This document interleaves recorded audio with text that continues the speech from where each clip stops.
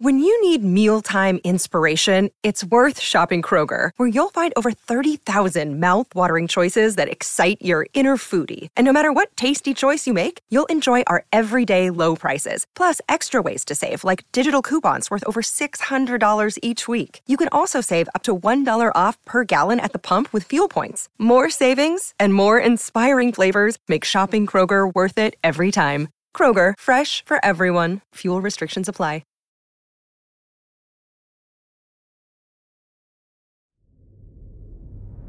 Put yourself for a moment in the snow boots of a young Max Lowe.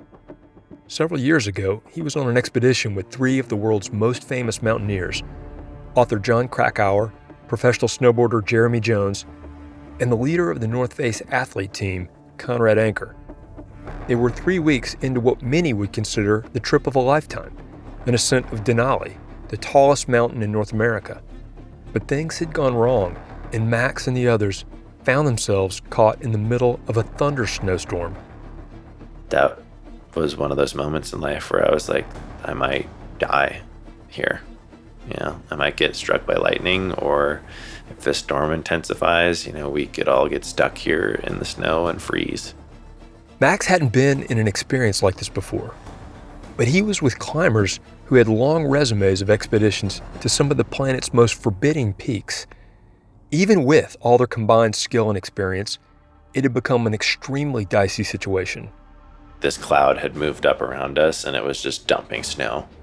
And you couldn't see the lightning, but you could feel it. You could hear the thunder, and you could feel the electricity just pulsing through all of the metal equipment on your harness, all of the carabiners that we had on the edges of your skis, your ski poles. All the stuff that you have on your person is metal and reacting to the electricity. Denali has been known to drop 2 feet of snow in a day. If they were trapped by the snow, there was no guarantee that they'd be rescued. So they were left with 2 choices: stay in place and risk getting stuck by the blizzard, or continue pushing farther over the mountain to get out of the snow, but also moving closer to the risk of lightning strikes. It's the kind of scenario that responsible mountaineers do everything to avoid, but occasionally events and circumstances force upon them. When you're in situations like that, your brain just goes into full survival mode. The adrenaline is just pumping, and you're just like razor focused on what is your next step going to be to survive. The vast majority of climbers I know are generally cautious people. That may sound odd considering that mountaineering is inherently dangerous, but there are lots of safety layers, including helmets, harnesses, scrutiny of routes and weather patterns, and careful preparation for all sorts of variables. Still, sometimes the forces of nature intervene. One minute you might be experiencing the euphoria of being in an epic landscape on a bluebird day, and the next minute a rope fails, a rock falls, or a thunder snowstorm blows in, and tragedy strikes. I'm Peter Gwynn, and you're listening to Overheard at National Geographic, a show where we eavesdrop on the wild conversations we have here at Nat Geo and follow them to the edges of our big, weird, beautiful world. This season, we're bringing you 2 episodes about the human fascination with climbing big mountains. It's been a subject that National Geographic has covered for more than a century, from Edmund Hillary and Tenzing Norgay's first summit of Mount Everest to Alex Honnold's free solo of El Capitan. Those were landmark successes, but this week, we talk about what happens when things go horribly wrong. More after this. Hey, I'm Andy Mitchell, a New York Times bestselling author. And I'm Sabrina Kohlberg, a morning television producer. We're moms of toddlers and best friends of 20 years. And we both love to talk about being parents, yes, but also pop culture. So we're combining our 2 interests by talking to celebrities, writers, and fellow scholars of TV and movies. Cinema, really. About what we all can learn from the fictional moms we love to watch. From ABC Audio and Good Morning America, Pop Culture Moms is out now wherever you listen to podcasts. On Denali, the team ended up pushing through the snowstorm and made it to safety. But the experience had a lasting effect on Max. I was done. I didn't want to go back up again. Max decided he didn't want a career as an extreme climber. But his father, Alex Lowe, had made a different decision. Alex was one of the greatest mountain climbers of his generation, someone who pushed the bounds of the sport to new extremes. There's no doubt that something in my chemistry is attracted to risk. But I don't see myself as a risk taker. I see myself as a risk controller. Now, Max has made a documentary called Torn about his father and the impact he had on the climbing world. The mountaineer who knew Alex Lowe best was his close friend and climbing partner, Conrad Anker. Hello, my name is Conrad Anker, and I used to climb mountains all the time. Now I talk about climbing mountains all the time. If you're into mountain climbing documentaries, you might remember Conrad from the 2015 film Meru, where he led a team up a 1,500-foot wall of sheer rock and ice called the Shark's Fin to reach the summit of India's Meru Peak. It remains one of the most stunning mountaineering achievements of the century. Back in the 1990s, Conrad and Alex were in their mountaineering prime. They were a totally unstoppable climbing duo. The decade of your 30s, if you're a climber, alpinist, that's probably your strongest decade because you're still strong, you have endurance, and then you have knowledge and experience that comes with it. So the 90s was our decade for both of us. What was Alex, sort of his impact on the climbing world at that time? Alex was the strongest ice climber of his generation. When you look at climbing and what it entails, because it's not something you learn in a vacuum, there's very specific techniques and equipment that go into it. So someone literally has to show you the ropes. Mountaineering is constantly evolving. Climbers are always developing better gear, new techniques, and creative approaches. But every once in a while, a climber comes along who takes on challenges previous generations thought were impossible. And so that ball of knowledge that we have of what climbing is, we get to add to it. And if you're really lucky and you are that person in your generation, you get to hold that ball of knowledge. And I might have passed or touched it, but I didn't hold it in the same way that Alex Lowe did. They've set the standard higher. Conrad and Alex were part of the first generation that could actually make a living as full-time professional climbers. The sport had become popular enough to attract lucrative sponsorships and film deals. Now that he was able to devote himself full-time, Alex found ways to climb mountains that had never been climbed before, from Antarctica to the Arctic Circle. He worked as a guide on Mount Everest and broke speed records, sometimes by hours, earning the nickname the Lungs with Legs and the Mutant. Conrad and Alex were part of the same climbing team, and they had planned an expedition on a peak called Shishapangma.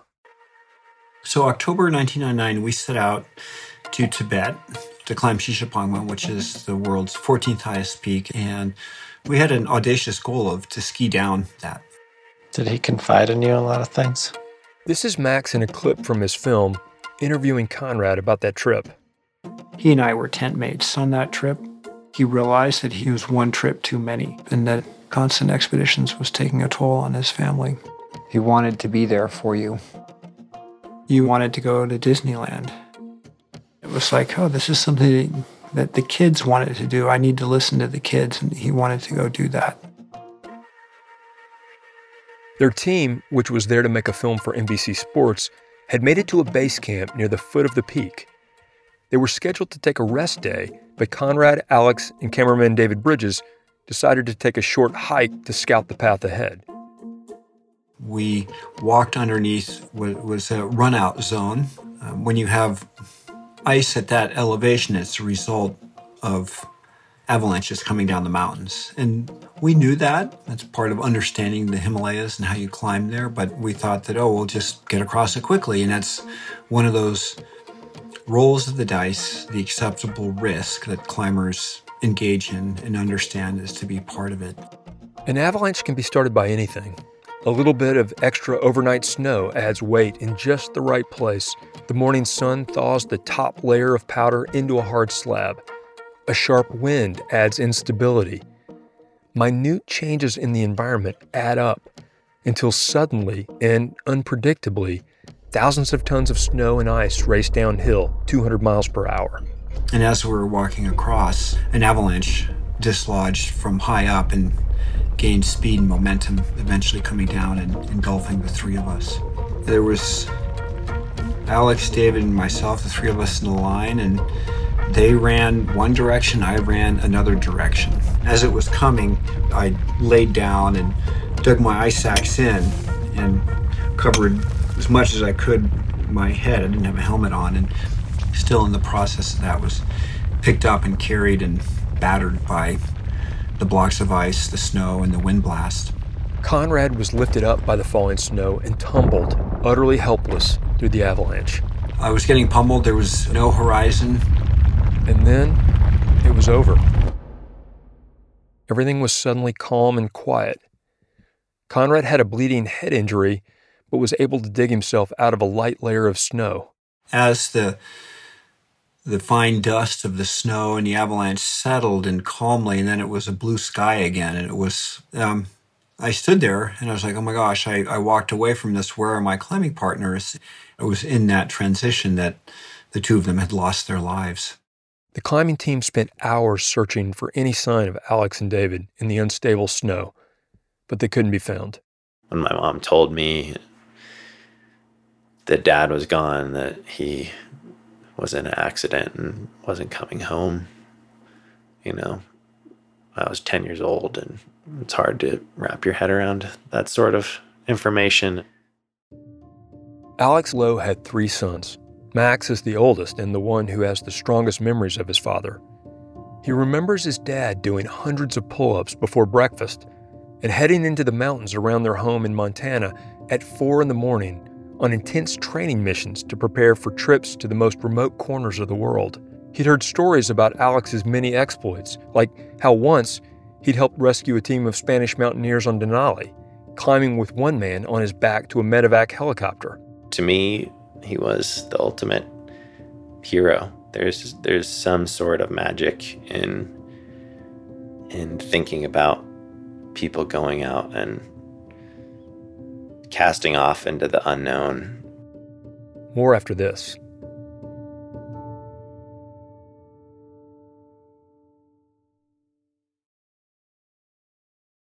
As a professional mountaineer, Alex's full-time job was going on adventures. I mean, whose dad does that?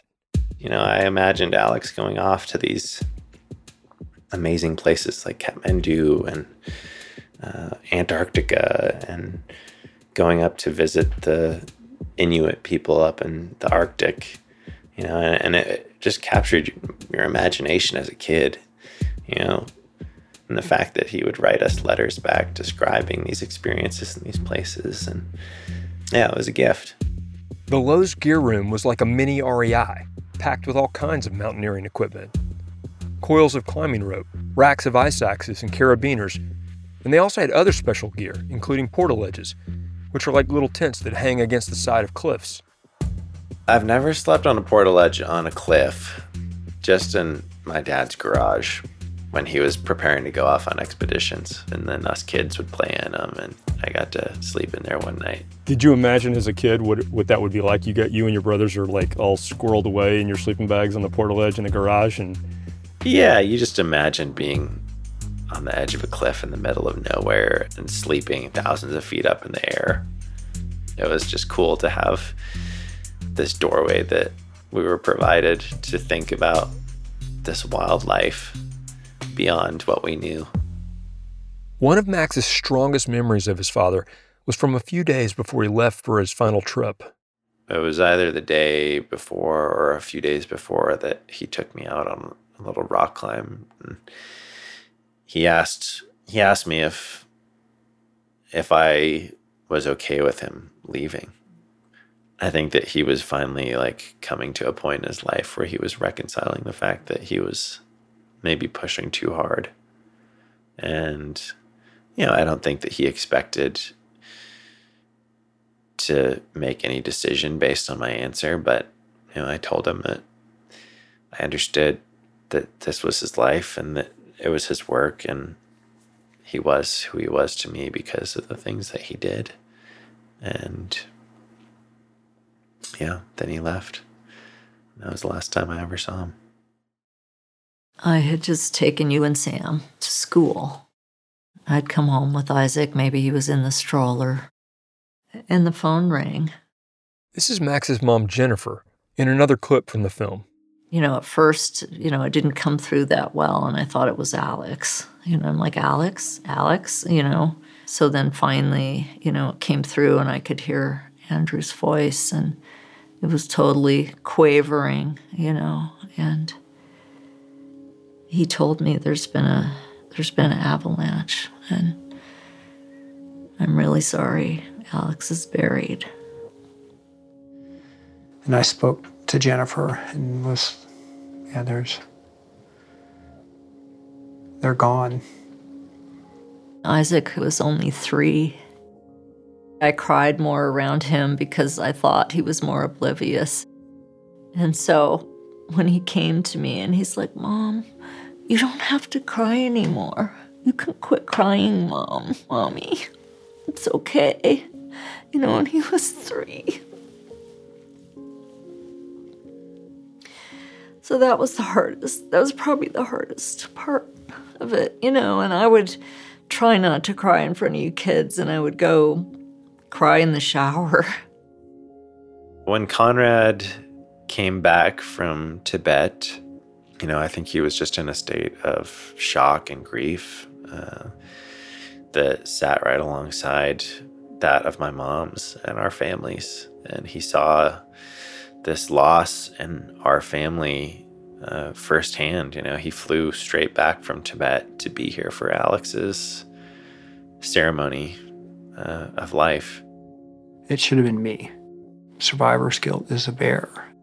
The worst part of it is you have a lot of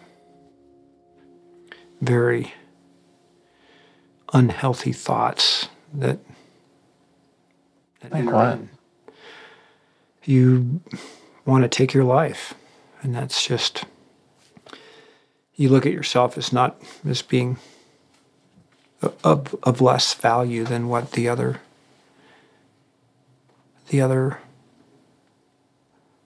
person that died. I just felt so sad because what he would do for you as a father was never going to happen. I mean, what could I do for Alex? What could I do to take care of him? And what would it be? Packed up the Toyota Tercel and drove out to Montana for Christmas. And was with all of you for Christmas. I can remember Conrad arriving on my doorstep. I just looked at him and he could barely hold it together.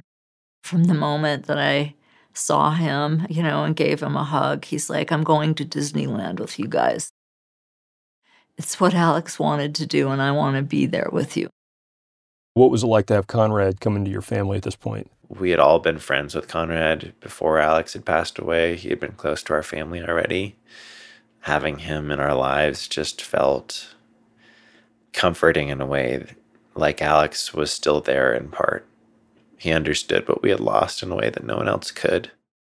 It was unknown to Jennifer and I and the boys, but love heals, as the saying goes. I said to him, it isn't just me. These 3 little boys were going to fall in love with him too. And he said, I'm all in. And he moved up here to Bozeman 1 year after Alex's death. We're gathered here for a joyous occasion to witness the celebration and coming together of these 2 lives of Jennifer Lowe and Conrad Anker. What were the detractors saying? I mean, there was people who were nasty and said mean things. Were they having an affair before Alex died? There was that kind of nastiness, but whatever. It felt good. Better than good, it felt like a miracle. Conrad and Jenny were married, and life began settling into a new normal. The family grew together and tried to leave painful memories behind, until 16 years later, the bodies of Alex and David emerged from the snow of Shishapangma. So in the spring of 2016, 2 professional climbers were climbing in the same area that Alex and David and Conrad and their expedition were. And he saw bright colored jackets melting out of the snow and found these remains of 2 climbers. And so right away they called Conrad. I saw the call number come up and I realized, it's an 88 number, which is a prefix for satellite phones. And I just kind of was like, oh my gosh. When Alex died, he was just gone. It's like he was lost in space, never to be seen again. And so when their bodies were discovered, it was like getting the news that he had died all over again in a similar way. Conrad, Jenny, and the boys traveled to Shishapangma, the mountain in Tibet where Alex was lost, to finally put him to rest. So I had never been to Shishapangma before. To me, Shishapangma was a monster. So to make that journey and trucking across the Tibetan plateau to this huge range of mountains, and the wildflowers were just remarkable. It was like nowhere you could ever imagine. It was truly a magical mountain environment. Alex Lowe's family climbed to base camp on the mountain to pay their final respects and see his body. He was still curled in the protective crouch climbers are trained to assume to protect themselves from avalanches. It was this weird time capsule frozen in the ice and the glacier below Shishapangma that we all opened up and then had to deal with the emotions that were within. Yeah, there was closure to it. It was also like, oh, look at that. There's the backpack that we were carrying that day. My water bottle was in Alex's backpack, and it's still, everything was there. It brought me right back to where we were. So, but it was also the going through everything that had happened. And now that we've put that question to rest. Alex was cremated high in the Himalayas, the mountains he loved and to which he gave so much of his life. Being a mountain climber means putting yourself in danger. All climbers know that, at least in an abstract 1 in 1,000 statistical way. But Conrad knows the risks of mountain climbing deeply, painfully, and personally. And yet, for him, it's still worth it. You come from such a tragic event like what happened, and yet you're still a climber. I can only imagine there were a lot of conversations about this. Well, there were, conversations and a lot of gratitude and thankfulness to Jenny. There wasn't any mystery what I did in life, and this is how I make a living. And some people might be like, well, it was completely irresponsible to keep climbing. You're putting more in harm's way. But within the family, we understood what I do, and there was support for it. And for that, I'm very thankful to the family. Do you feel like the climbing drive, the drive to become a climber, is something that, certain people are born with? Are climbers made, or are they born, or are they some amalgamation of that? Yeah, there's a combination of it. So, in a sense, we all understand climbing. We see children going up a tree and crawling around in their clibs. They want to go climb. They want to go see things. And within that, there are people that are like, their factory setting when they were born was climbing at volume 12.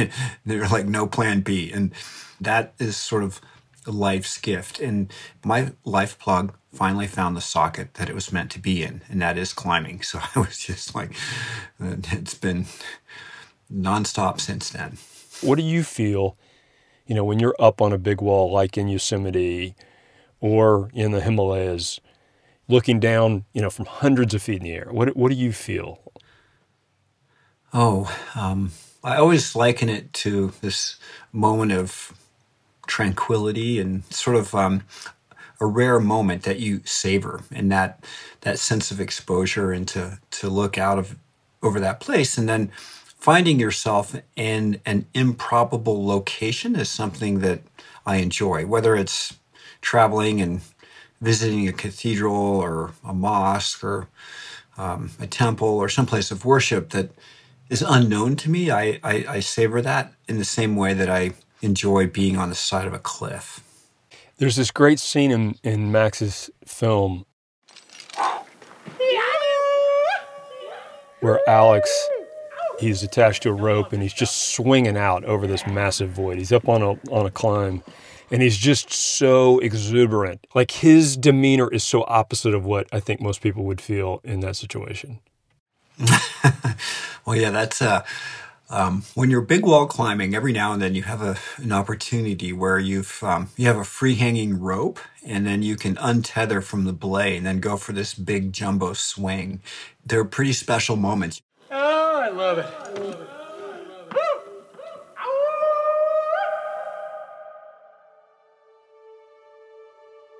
The stories of inspiring climbing achievements are everywhere. Watching Alex Honnold free solo El Capitan can remind us what humans are capable of. Lord knows we need some of that these days. But Max's film reminds us of the other side of the equation. But that's not to say that he's against climbing or taking risks. We just need to be honest about it. I think we need to tell it all, and I don't think we can shy away from one or the other. I think for a long time, people didn't want to talk about the sad stuff. But it's that sort of mentality that leads us into making the same mistakes over and over again. There's a balance there that everyone needs to strike for themselves. When it comes down to it, it's just something that you feel. It's something that can't really be translated from one person to the next, but the best thing we can do is just to understand both sides of the equation and what it looks like when you make one choice or the other. Who becomes a climber? What pushes them to climb? No one can say. If anyone seemed destined to become a climber, it would be Max. Born with the genes of Alex Lowe and raised in the nucleus of the professional climbing world. But he took a different path and became a different kind of explorer. He became a filmmaker, documenting the bounds humans push to see what's on the other side, always acutely aware of the cost to get there.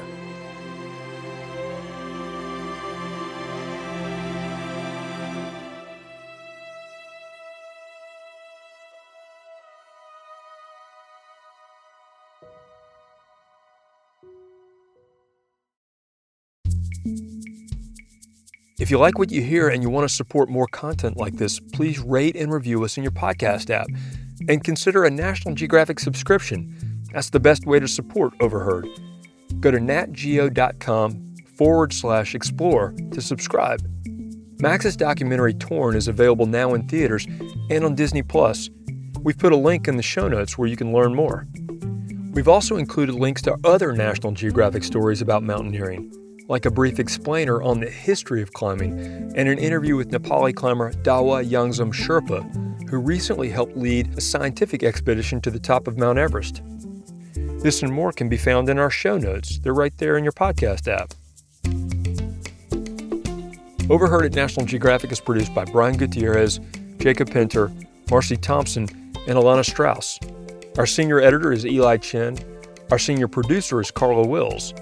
Our executive producer of audio is Devar Ardalan, who edited this episode. Our fact checkers are Robin Palmer and Julie Beer.